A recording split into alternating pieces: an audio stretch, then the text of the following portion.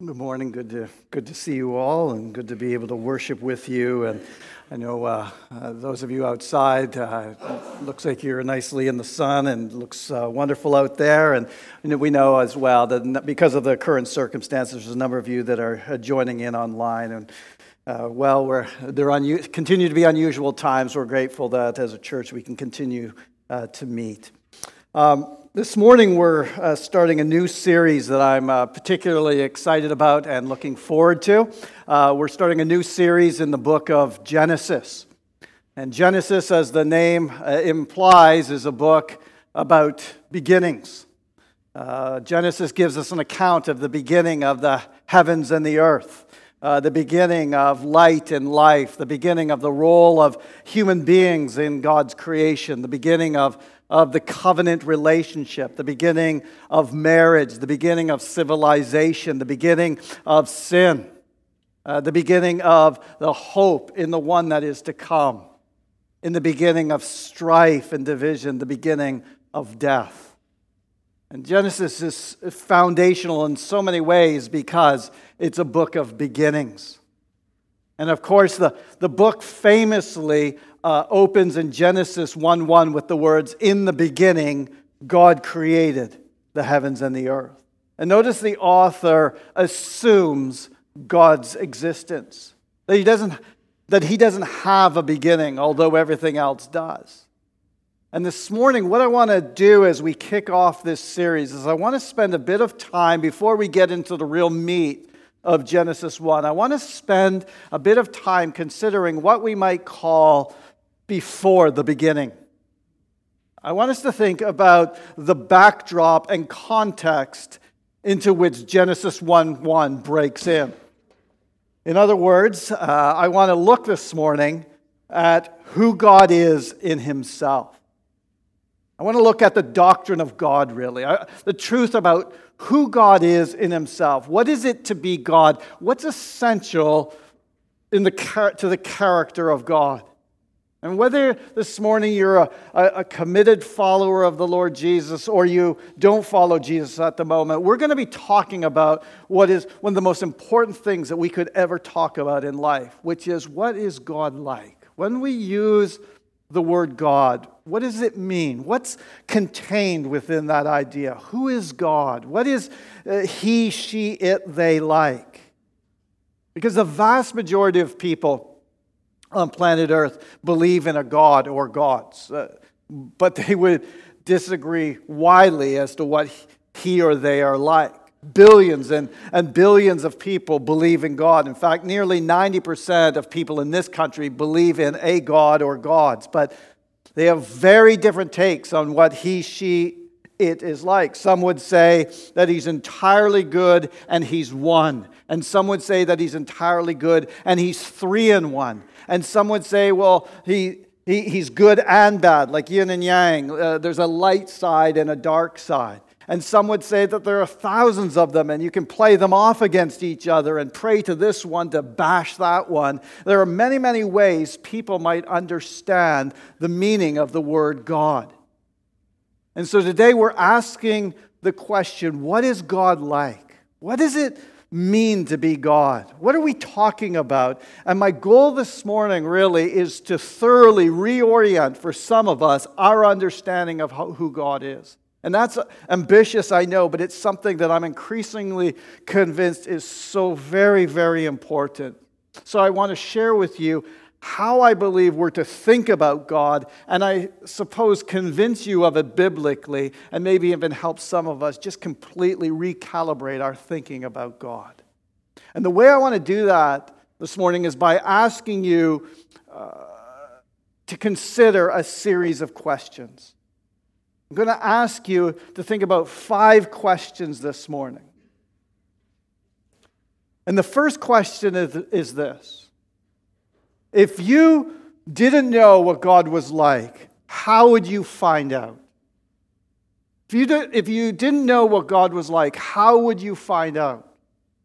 So an alien comes into your life and says, hello, I've never encountered anything about this planet or about the God you believe in. How do you find out what God is like? What sort of answer would you give? How would you answer, the way we understand what God is like is, like this? How would you answer that question? That's the first question I want you to consider. How do you find out what God is like? Where do you get that knowledge of Him? Well, early on in the history of the church, there was a fork in the road, a discussion about this kind of issue. So we're talking about the end of the 4th century. There's a dispute kicking off in North Africa, in Alexandria, between two kinds of schools of thought about how we get knowledge about God. So Arius, he's the bishop of Alexandria. He started talking about the way we understand God, and effectively, he imagines that our knowledge of God can be worked out bottom up.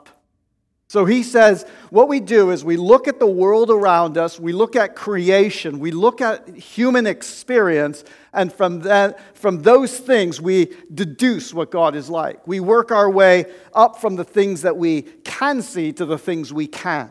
And so we start with the world around us and we build our way up to a doctrine of God. Meanwhile, Athanasius, he's a younger guy. He's about 40 years younger than Arius. He's a deacon in the church in Alexandria. He says, no.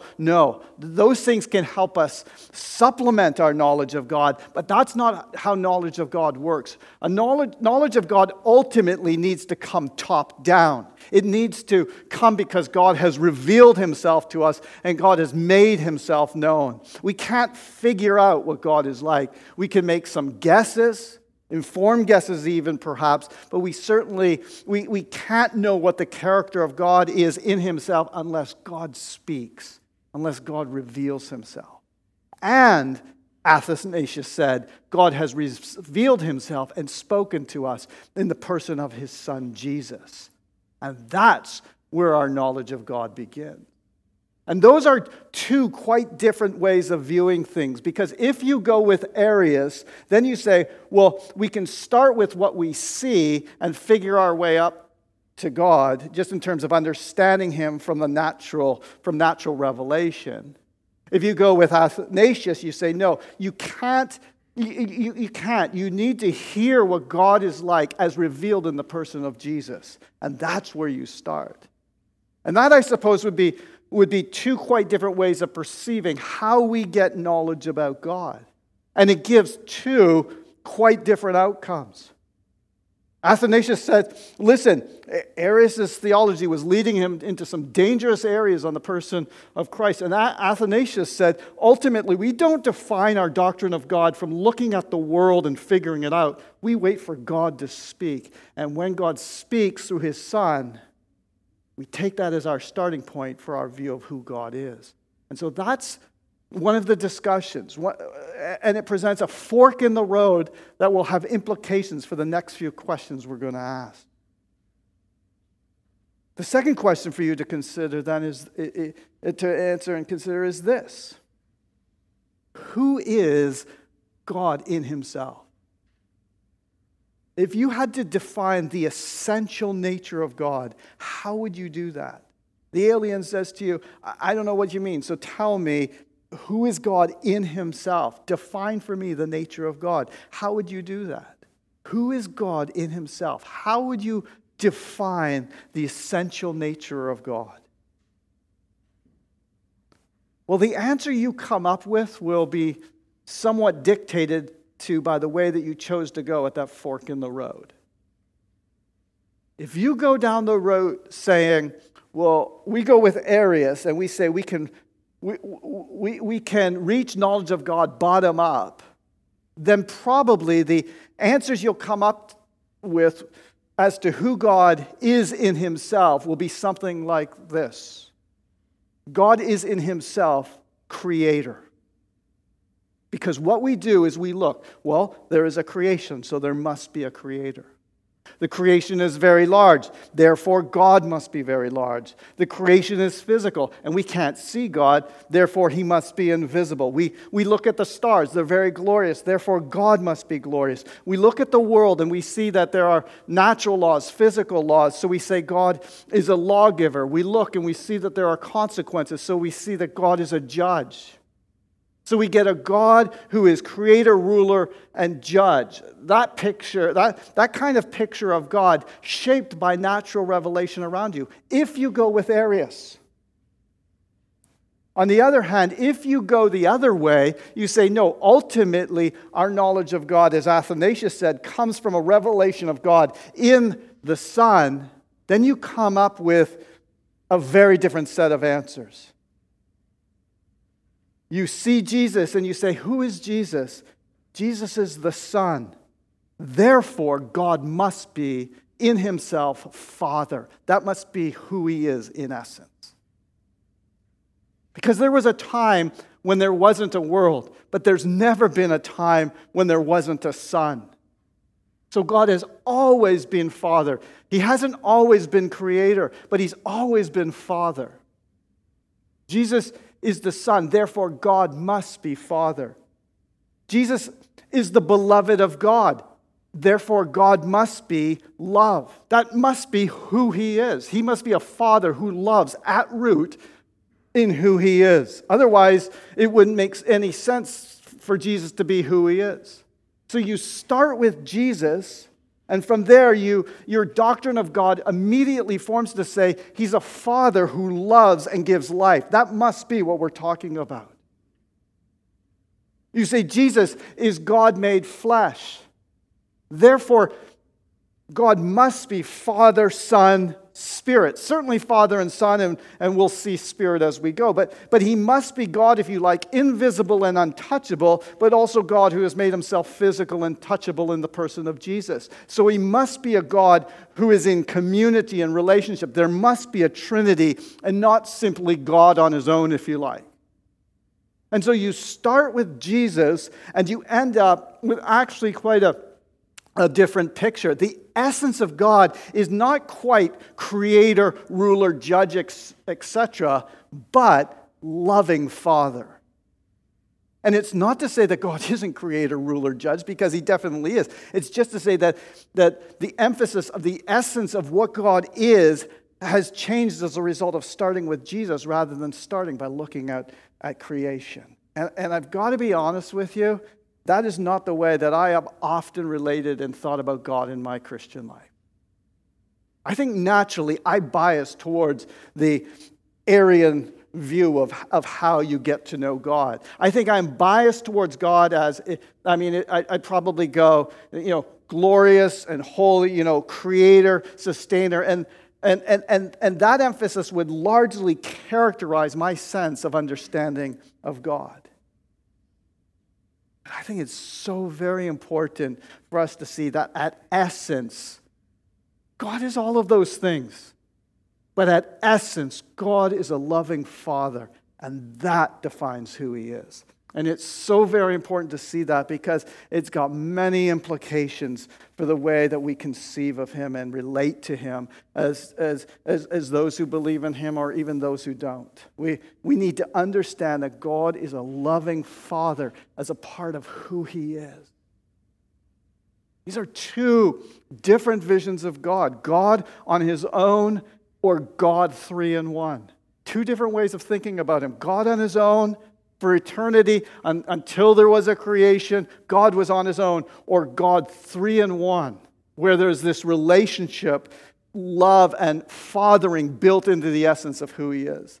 And the Trinitarian vision of God, the Christian vision of God, Father, Son, and Spirit, is God three in one and not God on His own. Because if we look at Jesus for our definition of who God is, we find that at root, He is a Father whose love emanates in gigantic waves and brings life as part of who He is. He is generating and providing and begetting the Son and the Spirit, all the time as a part of what it means to be God. He also rules. He also creates. Of course, he's untouchably holy and glorious and all of these other things. But at the root of who God is, he's a loving Father, three in one, Father, Son, and Spirit.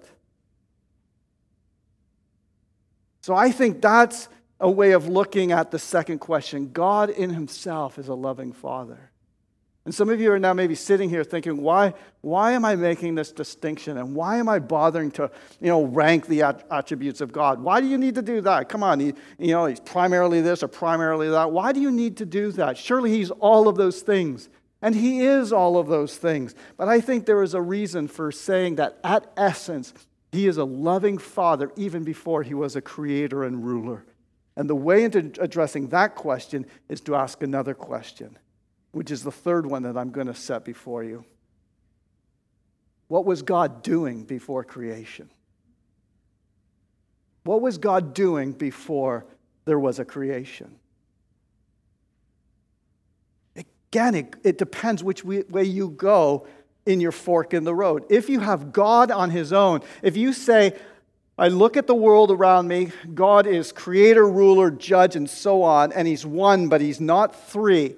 Not God three in one, he's just God on his own. If that's who God is, what was God doing before creation? The answer is probably nothing much. He wasn't really doing anything. He was waiting. He might have been thinking, but he wasn't doing anything. He was standing around or sitting or who knows, waiting for the day when creation would come. If you follow Arius and say that we've got a creator, ruler, judge, God on his own, not three in one, then ultimately what God was doing before creation was not a lot. If, on the other hand, you have a God three in one, God who is Father, Son, and Spirit, and always has been and always has been bound up in a relationship with one another, then the picture is very different. Let me read to you from John chapter 17. You'll find the words in your worship guide. John 17, the words will also appear up here on the screen as well. Verses 20 to 26. This is Jesus praying the night before he was crucified, and he prays to God the Father to reveal things to his disciples, and he prays as follows: I do not ask for these only, but also for those who will believe in me through their word, that they may also be one, just as you, Father, are in me and I in you, that they also may be in us, so that the world may believe that you've sent me. The glory that you've given me, I've given to them, that they may be one, even as we are one, I in them, and you in me, that they may become perfectly one, so that the world may know that you sent me and loved them as you loved me.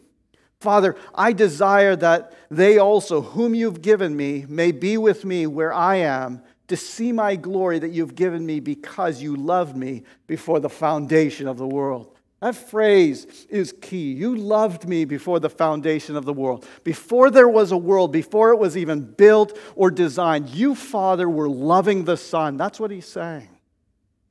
Oh, righteous Father, even though the world doesn't know me, I know you. Or doesn't know you, I know you. And these know that you've sent me. I made them known. I made known to them your name, and I will continue to make it known, that the love with which you love me may be in them, and I in them. In eternity past, God was not a creator because there wasn't a creation. In eternity past, God wasn't a ruler. There was nobody to rule. He wasn't a judge. There was nobody to judge. Right? So say this is creation, this period here. This is creation. This is now. Creation was made. What was God doing at this point back here in time? What was God doing? Well, if it's God on his own, not very much. If it's God three in one, God was not creating at that point. He wasn't ruling. He wasn't judging. What he was doing was loving. He was loving. He was fathering. He was giving life. He was emanating love and life to those around him. The Father was bringing life to the Son and to the Spirit. That is what he was doing. There was nobody to rule and nothing to create. At that point, what he was doing was giving life and radiating out abundant, lavish affection to the Son and to the Spirit. And the Son and the Spirit were receiving it and reflecting it back and reciprocating it, caught up in a relationship with the Father. That's what God was doing before creation. What was God doing before there was a world? He was loving. He was fathering. The Son was receiving and delighting in and responding to the love of the Father. And the Spirit was receiving and responding to the love of the Father. And they were all loving and dwelling with one another. Listen, that's kind of interesting to the point of being confusing and a mysterious idea. And in the Western church, typically, by which I mean Catholic and Protestant church, really, the response has been fairly kind of academic about this. It's been a very difficult math problem. 1 + 1 + 1 = 1. How very strange. Let's go and write some treatises on how that all works. And we often get ourselves in a little bit, entangled trying to figure out how it all works. The Eastern Church have been a little bit more mellow and mysterious about this. They said, you know what, we don't really understand it. It's a bit of a mystery, and as we'd expect that with God, wouldn't we? And actually what we've got in the Bible reveals this wonderful. They got a great word for it, perichoresis, which is a great word to drop in at dinner parties. It means mutual indwelling within. It's the sort of idea that the Godhead is dwelling one within the other. The Father is in the Son, and the Spirit's in the Father, and the Son's in the Spirit. And there's just this wonderful dance almost of the three of them just joined in unity and relationship together as they celebrate one with another.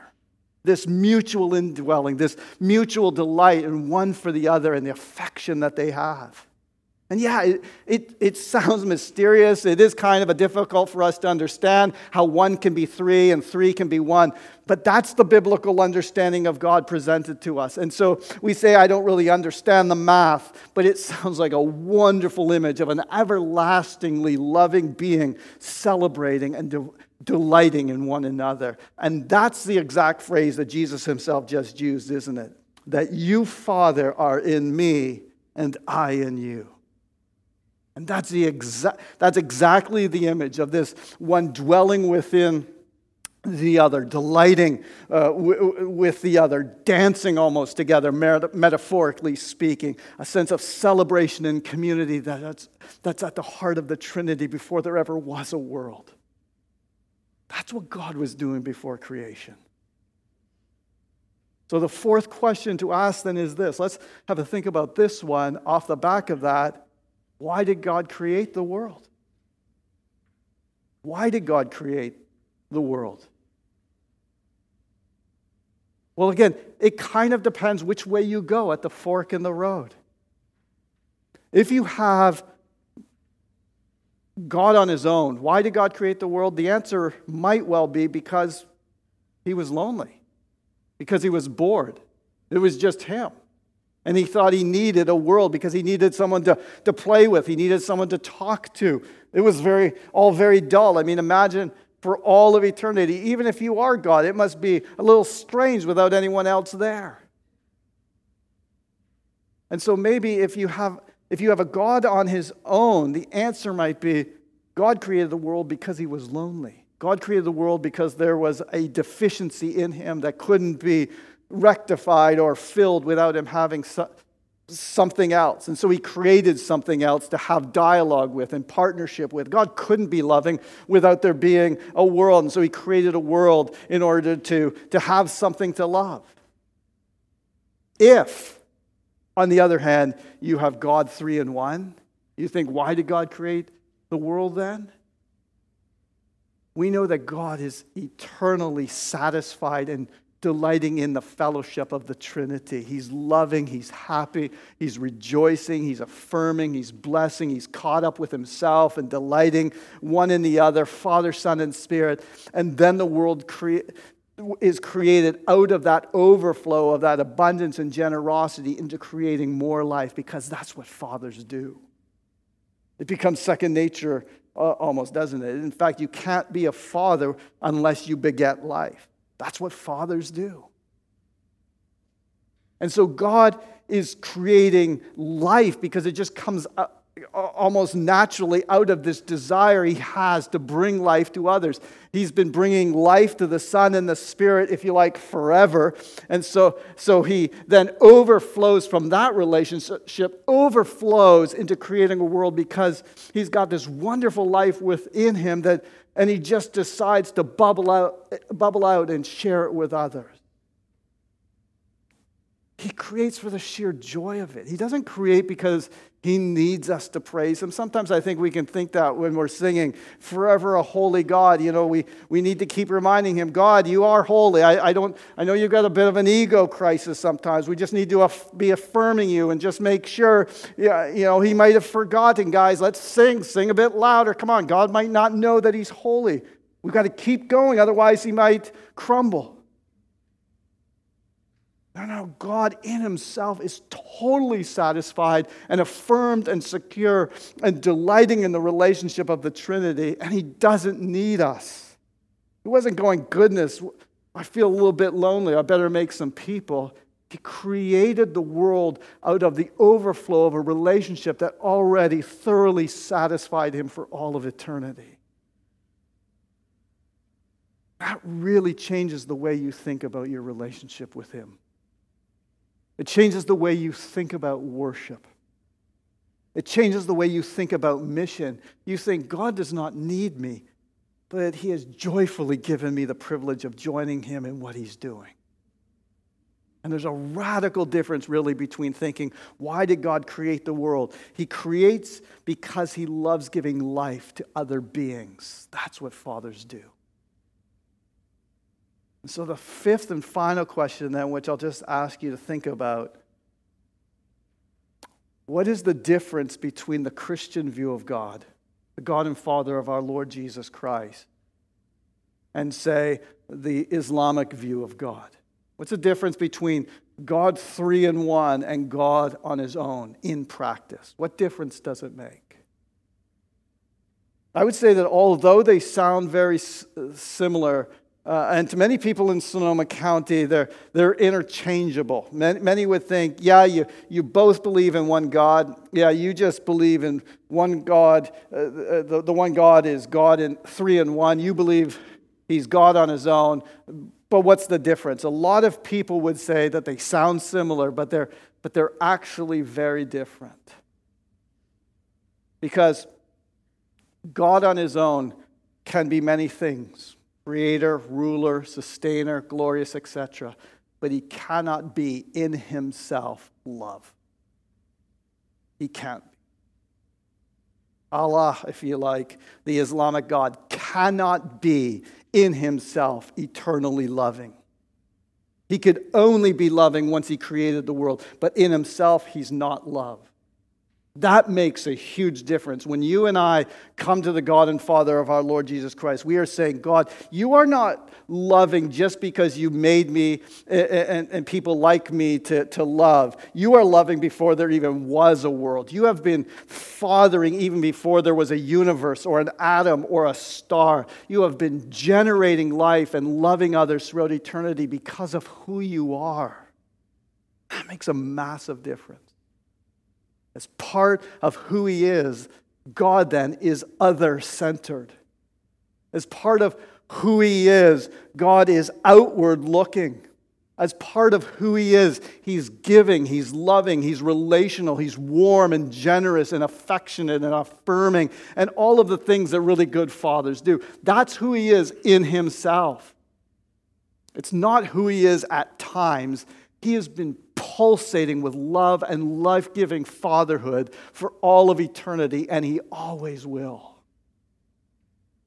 That makes a massive difference to the way you conceive of him when you come to worship him. Or if you're not a Christian, come to consider his claims and consider what you're going to do in response.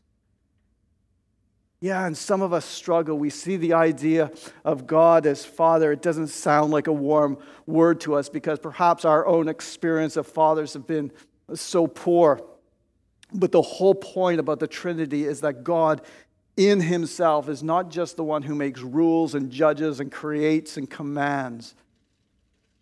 He's the one who overflows, who smiles, who affirms and gives life and celebrates and delights. That's who he is. And there are few things in life more important than understanding God as Father.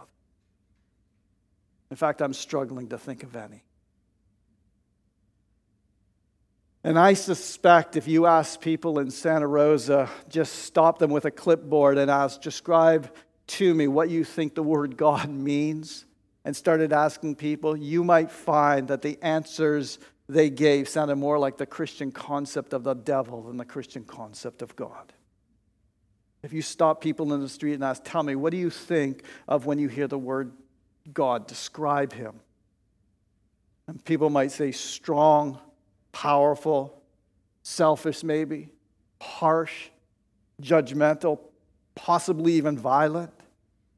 And if you were to use words like that, the picture they would be painting is actually the picture of the Christian's view of the devil and not the Christian's view of God. So I have an issue when I'm talking to people about God, because I realize that I am using a word to mean someone who is other-centered, life-giving, everlastingly loving, abundant, generous, overflowing, and lavish. That's what I hear when I say the word God. But what they're hearing is something that sounds more like my view of the devil. And so I've actually got some challenges then in discussing the claims of the Christian God with people who don't think that the word God even means that. I need to help people understand, no, that's not. When I'm talking about God, the God revealed in Jesus is not like the God that you think God is. That's just not the way he works at all. It might reflect their earthly parents. It might reflect the problem of evil in the world. I don't know. It might come from all sorts of places, but the Christian view of God is so thoroughly unlike that.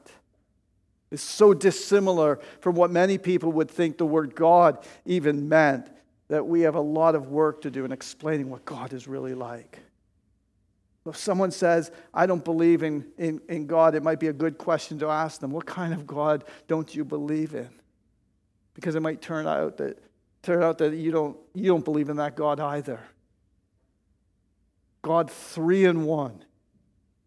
Is eternally loving. He's joyful. He's generous. He's abundant. Father, Son, and Spirit, rejoicing one in the other, dwelling with each other, happy, delighted, loving, affirming, other-centered. Yes, God creates. Of course he does. Hallelujah. He rules and he judges and he commands and he sends and he saves. He does all of those things. But the glory of God consists most definitively in his love flowing out from the Father to the Son and the Spirit and reflected back by them in their love for him and each other. We as human beings, we will enter the picture in due course. In the next couple of weeks of this series, we will see where we fit. But I didn't want to talk about us at the beginning because the doctrine of God existed before there was ever such a thing as a human being. God was like this way before there was a world and long before there was a you. And it's so important to understand that in himself, that's who God is. A loving, beautiful, overflowing, generous God who loves others and gives life as a father, as a part of who he is. He is always and ever delighting in the Trinity. And I think that's a very important place for us to just spend a bit of time now in reflection and worship as I close us in prayer. And doing so using a prayer called the Trinity from a collection of prayers that are found in a book called The Valley of Vision. And so let me lead us in prayer. Heavenly Father, blessed Son, eternal Spirit, I adore you as one being, one essence, one God in three distinct persons. You bring sinners to your knowledge and you welcome unworthy subjects into your kingdom. Father, you have loved me and sent Jesus to redeem me. Jesus, you have loved me and assumed my nature. You shed your own blood to wash away my sins, and you lived with perfect righteousness in order to cover my shameful rebellion. Holy Spirit, you have loved me and entered my heart. You have given me eternal life, and you have made the glories of Christ known to me. Three persons in one God, I bless and praise you, the triune God. You lavishly and scandalously give me love. Your love is so unmerited, so unspeakable, so wondrous, and so mighty to save the lost and raise them to glory. Father, I thank you that in the fullness of grace you have given me Jesus to be his sheep, his jewel, and his reward. Jesus, I thank you that in fullness of grace you have accepted me, espoused me, and bound me to yourself.